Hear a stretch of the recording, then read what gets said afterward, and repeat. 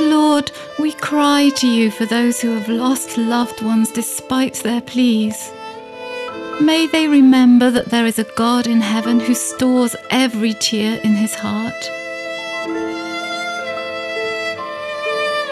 Set in motion some specific rescue mission to match their aching need. Send your pneuma to guide them through the gauntlet of their grief and set them free from trauma.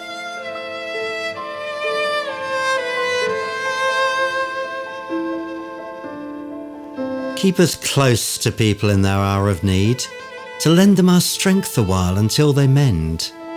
And then let us loosen the reins a bit, lest we end up drawing them too tightly into our own orbit and cramping their style.